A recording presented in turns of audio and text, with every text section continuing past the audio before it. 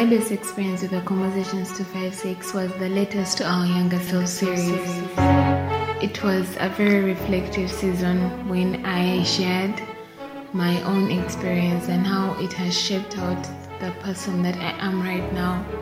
The painful experiences, the happy ones, and everything else that I've been through as a young girl to where I am right now. It's a very, very thought-provocative blog, and the posts they give you a lot to think about. But that series was amazing because it showed me how highly connected we are and how we kind of go through the same or similar challenges and we don't even know about it. So hearing other people's stories, it was inspiring so that through someone else's eyes, you could look at your own life and make better choices.